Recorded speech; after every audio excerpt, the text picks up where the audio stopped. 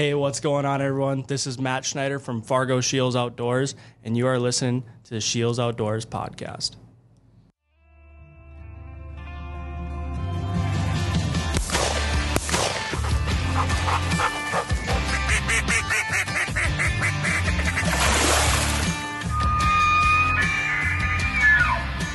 Welcome to the Shields Outdoors podcast, your source for information on hunting, fishing, and all of your outdoor passions.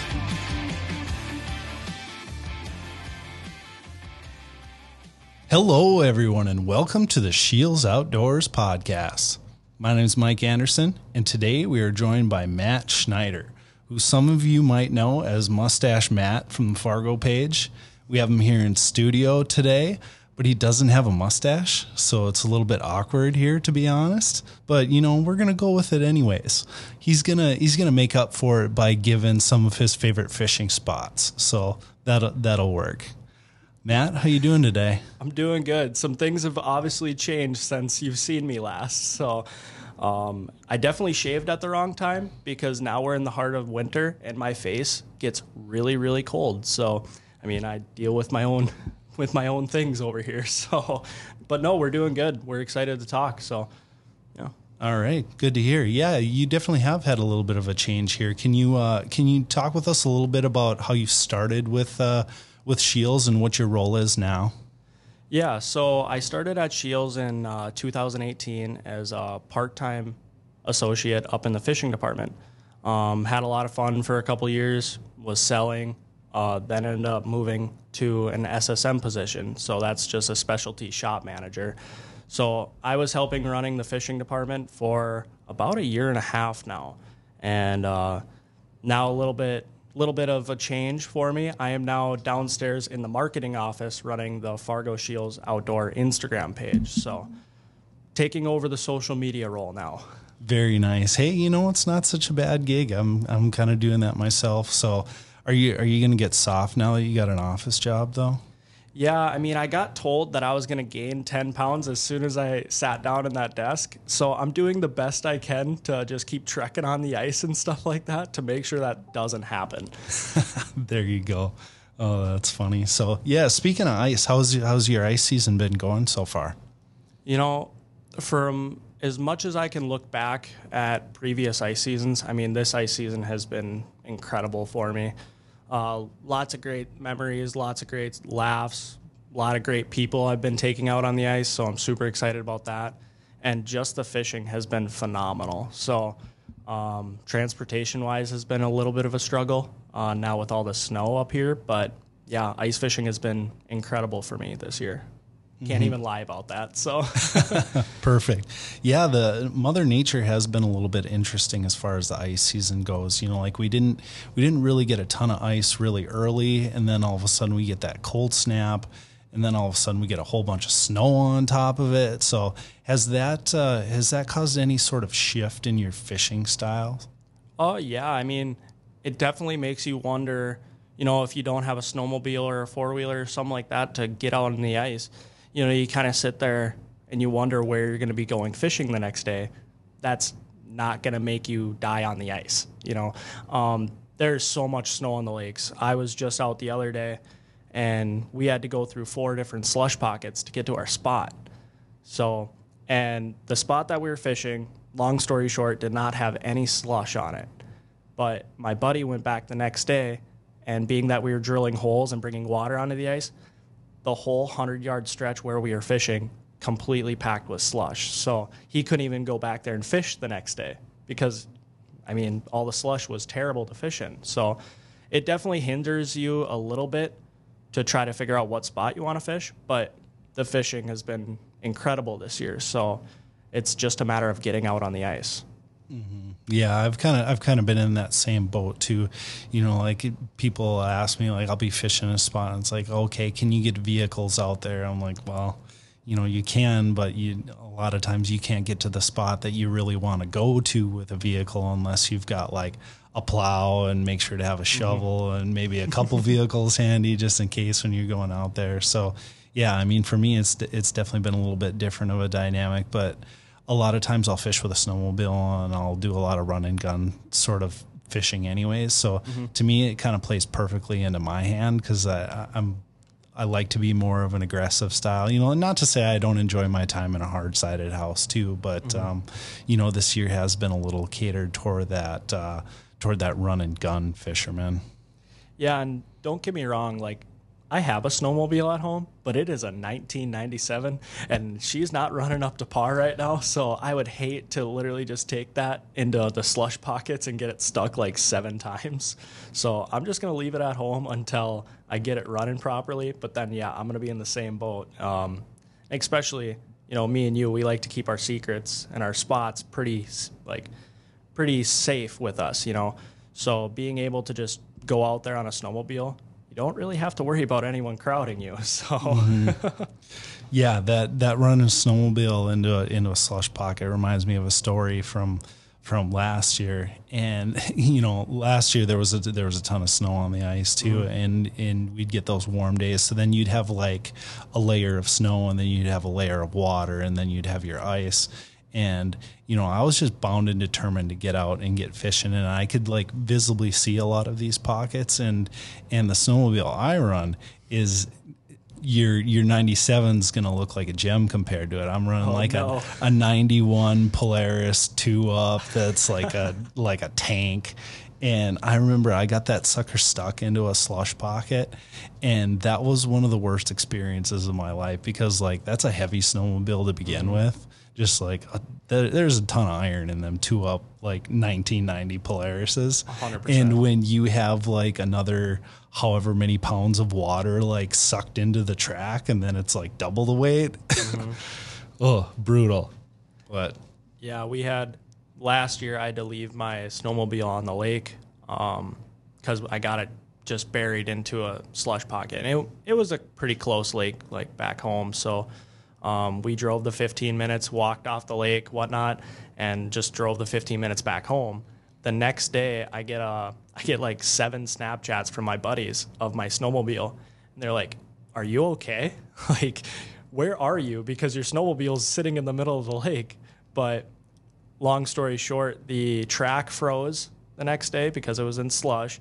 The belt was completely broken, and I didn't know that, so we had to pick it up out of the slush, load it into a sled, like an otter sled or whatnot, and basically drive it off the lake with a 4-wheeler on tracks. And it was a miserable afternoon. I can say that much. So, oof, that's brutal, and that's where it pays to have buddies with some bigger equipment. Exactly. Yeah. All right. Well, we've talked a little bit about the negative stuff here. Let's switch it to a little bit more of a positive note. So, what sort of tools or lures or products have you been using this year that you'd say have played an aid in your success? Honestly, like early ice, I was using a lot of iFish Pros, the new 2.0s, I guess, that came out last year. Those are great, you know, early and late ice. I really like them if you want to spread out your lines and stuff like that, really cover a basin. But honestly, I'm so dedicated to one lure, and that is the Rip and Wrap or the TN60. I've just caught so many fish on that lure, but having a second, like next to it, like a little buckshot or like a tungsten with a minnow or something like that, having those two like go together is crucial when you're out on the ice, because you never know like what mood the fish are going to be in. Mm-hmm. Some fish literally might run in and you don't even mark them, and it just slacklines you, you know, or you have that timid 15-inch, 18-inch walleye that just comes up and literally just sits on the bottom. And then that's when you drop down the tungsten and fathead and they crush it. So having the 1-2 punch, I feel like, has been a huge success for me this year. Mm-hmm. Yeah, there's been a couple in the lure category that I've really opened up to this year. First one, Northland Coffin Spoon for walleye. Mm-hmm. That is quickly becoming one of my favorites. It's got a little bit different action than a lot of stuff out there. And, you know, it took me a little while to kind of figure out the cadence and how I really exactly wanted to fish it. But now that I have kind of got it dialed in, that is becoming like, it's for sure a top 5 favorite walleye bait for me. And it's like, it's edging the way towards the top. Like, I don't know if I can ever have a lure other than a VMC Tingler that I have more confidence in catching a walleye with. But that Coffin Spoon is starting to give a run for its money. Yeah, that Coffin Spoon, it quickly came off the shelves. Like, a lot of people really like that. I haven't really messed with that Hyper Hammer by Acme, but a lot of people seem to really like that lure. So that might be something to try this late ice. But it's one of those things where you could go through the shelves of Scheels, and, you know, as us anglers, we like to have one of everything because you never know what you're going to like run into out on the ice. Mm-hmm. But with those big aggressive baits, I say it all the time on, you know, the Fargo Scheels Outdoor page and the stories, that if you're catching fish on a Rip and Wrap or a TN60 or a Jig Wrap, I feel like you could just drop a hunk of lead down there with a piece of hot dog and you'll probably catch a fish. They're so aggressive if they're biting those lures, but it's one of those things. You got to have one of everything. Mm-hmm. Yeah, and it can be some of the most fun fishing when you're really catching them on that too. And I have tried that Hyper Hammer a little bit, and I don't know if I have the perfect cadence for it yet. Like, I've started fishing like really aggressive with it, like starting to like hit it really hard on slack lines to get it to move super erratic. And I've noticed that the fish, I can really get them to come in and be interested in it, and like calling them in from a longer distance, especially like since the eye rattles and it's got that other rattle in the middle. So like, it's a great bait for calling fish in from a distance. But I haven't quite figured out the cadence on how to seal the deal. It's like, I'll get fish to come in and inspect it, and then I'm like, oh my God, what do I do now? Like, I got a fish here, how do I catch it? And I just can't seem to get them to like fully commit. Like, I've got a few on it, so it's like you start to crack that code, but I definitely haven't like Tom Boley perfected it yet. It's one of those things with those big aggressive baits that you're ripping around. You know, I see a lot of people, they'll be out using a TN60 or a Rip and Wrap number 7 or something like that, like a big rattle bait. And as soon as that fish comes in close, their big long strokes then turn into little taps and raising them up. Like, yeah, you're taking the bait away from the guy, or the fish, I should say. But how I fish them is if they come in when I'm ripping it, I keep ripping it. You know, that's why they came in, and that's why they're interested. And keeping that bait away from that fish is just going to make it more mad. So I won't say that I haven't done the tap to get them to bite, but more times often than not, I'm getting most of my bites when I'm ripping that bait as hard as I can. So that's why those fish are coming in. Mm-hmm. But it's one of those things. Every fishery fish is different. So I just watched a video of Hoyer and Siemens on Devil's Lake, and it is crazy to watch a Canadian and an American fish next to each other because they have two different styles. So it was actually kind of cool to watch them fish and how their cadence like differs between each other. So it just proves that literally every lake is different. Mm-hmm. Absolutely. You just need to get out there. You need to spend some time, and you need to just figure it out. Mm-hmm. Exactly. Put in the time. And stay mad at them. Stay mad at them. There we go. You know, you got some change going on in your job, but the one thing that's going to stay the same is you're always going to stay mad at them, right? Always going to stay mad at them. Always. Nice. Okay. Well, you know, transitioning into like upcoming months, what sort of stuff are you looking forward to there? Well, my month of February is completely booked. First weekend of February, I'm going to Metagoshi. That's like on the Canadian border between North Dakota and Canada. So I'm super excited for that, chasing after big bluegills, big crappie. Might mix in some rainbow trout too. See how that goes. The next weekend after that, I'm going to Leech Lake for burbot. So we'll see how that goes. I've never fished for burbot before. The weekend after that, I have a fishing tournament back home that I'm kind of excited about. So we'll see how that goes for ice fishing.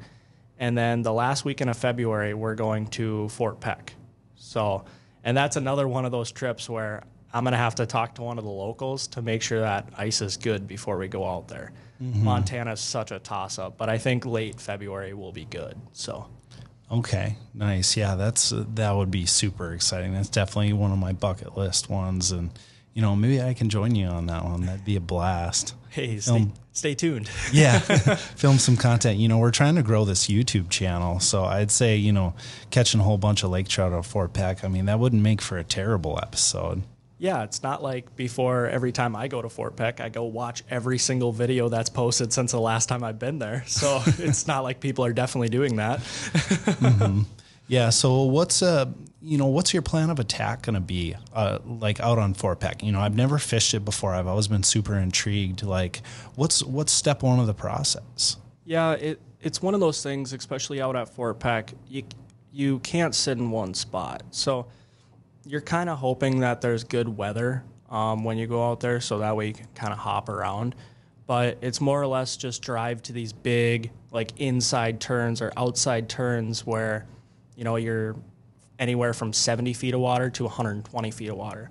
So looking for those break lines where those trout might be running bait could be super crucial. So when we go out there, we'll probably be fishing anywhere from like 5 to 12 miles away from where we access. It's gonna be a journey, but it's definitely worth it in the end once you do find those fish. Mm-hmm. So yeah, so things are going to get a little western out there, right? It always gets western out there. When you're dragging a lake trout up out of 120 feet of water and you can't move them, things get western really quick. Mm-hmm.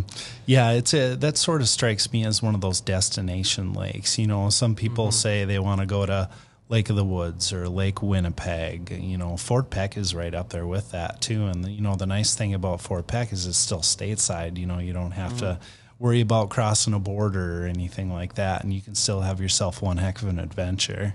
Well, and it's so beautiful out there, honestly. Like, people who live in Montana get spoiled, and they don't know it. You know, when I look outside my bedroom window and it's literally flat, it's like, all right, sick.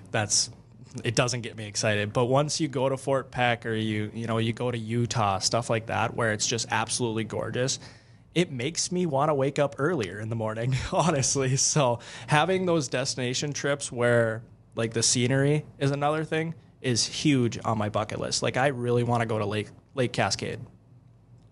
It is absolutely gorgeous there. I've never seen it I've never seen it myself, but I've seen it like on photos and stuff like that. So yeah, it looks like a completely different world compared to Fargo, North Dakota. I mean, like you said, you wake up, you look out your bedroom window and it's flat as a pancake. You can see for like 5-6 miles and it's all just flat. And then you go out and you see photos from the Cascades and it's just like, that's some pretty stuff, man. You wake up and you have that out your view, like, get yourself a cup of coffee and you're ready to go.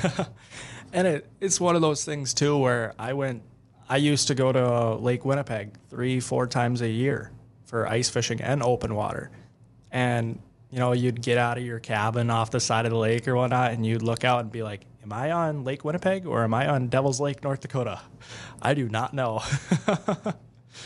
So it is nice, though, once you do go to Winnipeg, because you look out and you see this big, like, huge lake in front of you, and you're like, I really wonder how many, like, 30-inch walleyes are in there, and why haven't I caught one? Yeah, I find myself wondering that same thing on a lot of fishing. Just, you know, you're driving out there, you're so excited, you know, looking at your maps and where you're going to be at the spot, and then, you know, you finally get to that spot and you spend your first half hour jigging and not catching anything, and you think to yourself, like, man, I wonder how many giant fish I literally drove over to get to this spot where I'm not catching anything. It's one of those things, too, where this year, like, bringing it back to what I've been doing this year for, like, success and stuff, I've been telling myself, like, don't get yourself too excited about fishing. Like, just go out there, do what you do, know the way of the water, and, like I said, just do what you do. I used to go fishing and be, like, so excited, like, oh, I'm looking at the netting report, you know, there's 25 fish in here that are over 35 inches, you know, stuff like that. But now it's more or less just go out there and do your thing. You know more than you think you know. Just go out there and do what you've had success with in the past. So yeah, and you just got to spend your time, you know, living in the moment and enjoying that, you know, as us, you know, hunters or anglers, you know, you spend so much time with the strategy and the preparation and the double and the triple checking your gear and the whatnot. And, you often find yourself like almost stressed out about it. It's like, don't forget that, like all this preparation, you're here, like enjoy it no matter what's going on. Exactly. And that's like, we used to go out and I would want to catch the biggest fish because like I brought us out there. We went out there, stuff like that. I found the spot. I want to catch the biggest fish. And that kind of changed the past couple of years where I want to see some of the people that I take out to catch the biggest fish because they don't get to go out every day like some of us do. Like I wish I could go out every day, but I'm fishing a lot. So it's one of those things where I want to see someone else have the time of their life and knowing that I was able to be there with them. So yeah, I mean, I've kind of gravitated to that too now, especially having children. Like I've got a 6-year-old now, and one of the most enjoyable times is like just taking her out and seeing her catch a fish or experience things for the first time, or like even taking my wife and her sister out, people that don't fish nearly as much as me. Like one of the last times I went out, I took my wife and her sister, and I didn't even really fish. It was like, I'm gonna put on my guide hat, and I'm gonna, like we're gonna go basin fishing for crappies. And it's like, don't get me wrong, I love catching crappies, but it's almost more fun to like bring somebody out there and get them to experience that. And, like when they don't really get to do that very often, and to see them catch the fish and see like the excitement in their eyes as they're reeling them off. It's like, it's just super rewarding. Yeah. All I got to say to that is take a kid fishing. Getting the youth out on the ice is absolutely incredible. I mean, half my memories from as far back as I can remember, I was a kid and I was able to be taken out by my uncle or my dad or something like that, my grandpa taking me out ice fishing. And like those are some of the best memories that those kids are going to take with them the rest of their lives. So if you have a kid like in your area, or of a family friend that they really want to go out and try ice fishing, just take them along. They're not going to be that big of a burden on you. Just sit them down and put a rod in their hand. Yeah, exactly. And make sure not to forget the snacks. Oh, yes. I'm sure you know firsthand on that, Mike. Yes, 100%. Have the snacks, have the Capri Suns, have YouTube Kids on standby just in case the fishing gets really bad. Planning it for nice days too is great too, because then like they can go out and they can build a snow fort. They can, do whatever outside. Like you got to remember their attention span is not what yours is. Right. No, yeah, that makes sense. Bringing them out on a nice day would be super nice. So it's one of those things where, you want them to sit there and go fishing, but at the same time, if they're having fun, just let them have fun. So yep, the more fun they're going to have, the more they're going to want to do it. Just make sure to maybe mark your outside holes. I did step in a hole once when I was a kid. Traumatized me. Yeah. Yes, that is the pro tip right there. Yep. All right, so let's talk a little bit about moving forward even a little bit. I know you're super passionate about the ice fishing sort of thing, but let's say once ice is starting to creep away and you're looking for content on this Fargo page, are you gonna start diving into things like turkey hunting this year? I would actually love to go spring turkey hunting. So I just got to have a good end, or like have Mike take me out turkey hunting this spring. So there you go. You know what? Here I've got a tip for you here. We launched a full turkey series on our YouTube channel. It's a full playlist. We went through everything from how to e-scout to how to scout with boots on the ground to how to call to birds when they're on the roosts, and like literally everything. So before I take you out, I'm going to give you some homework, and you're going to have to watch that YouTube playlist and then get your feet wet with all this. And then I think we should probably make that happen, because, turkey hunting is, it's one of my favorite things to do, to be honest with you. Like, thankfully I have ice fishing to keep me preoccupied in the winter. But if I didn't, and I was like just focused on hunting, like I would go nuts. But like once like the snow is starting to leave and things are starting to green up, it's just like that's the first thing you can get out and you can actually chase after and have that like spring hunting. And I never really got into turkey until probably 5 or 6 years ago. And then now that I am into it, I think to myself, like, why have I not been turkey hunting my entire life? Right. Just like being able to vocalize with the birds, it's so fun. Like deer hunting. I love deer hunting, but you can't really vocalize back with them. It's like you'll get into a stand or you'll do a spot and stock. That's nice. But like to be able to call at a turkey and hear them just fire back angrily and come in full strut and like attack your decoys and stuff, like that's really hard to beat. Right. I will say I commend all those turkey hunters that like they spot and stock turkeys with a turkey decoy and the turkeys like just come charging at them and they end up like being 2 yards away from the turkey. I commend you guys. Like, I don't know if I would want to be 2 yards away from a mad turkey.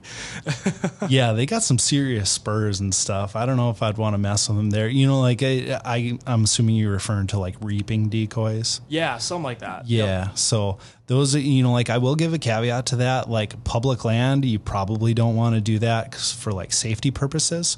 But that can be one of the most exhilarating types of turkey hunting because it's like, okay, the turkey's eyes are one of their greatest assets. Like they can't smell, so you don't really have to worry about that.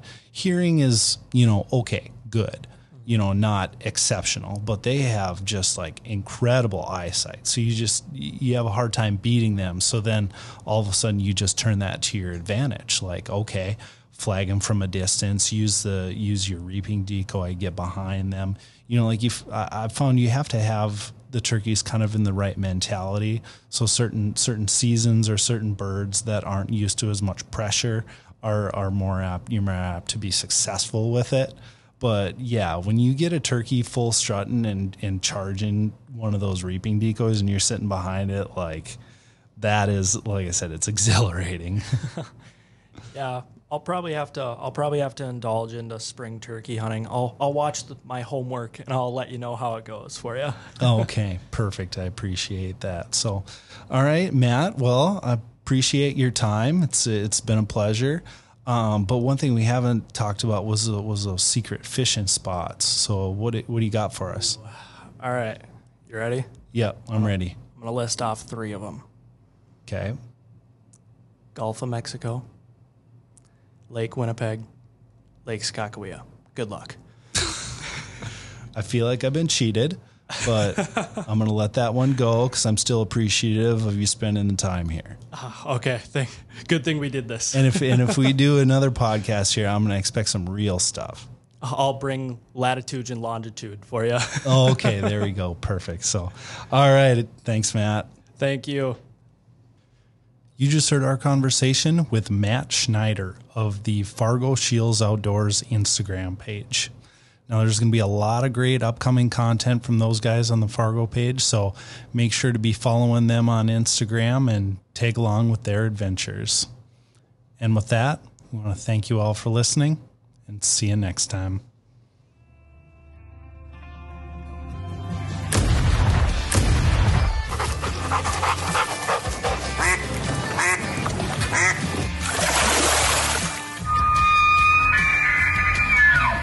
Thank you for listening to the Shields Outdoors Podcast. Stay tuned for future segments and visit our social media pages, Shields Outdoors on Facebook and Instagram for daily updates.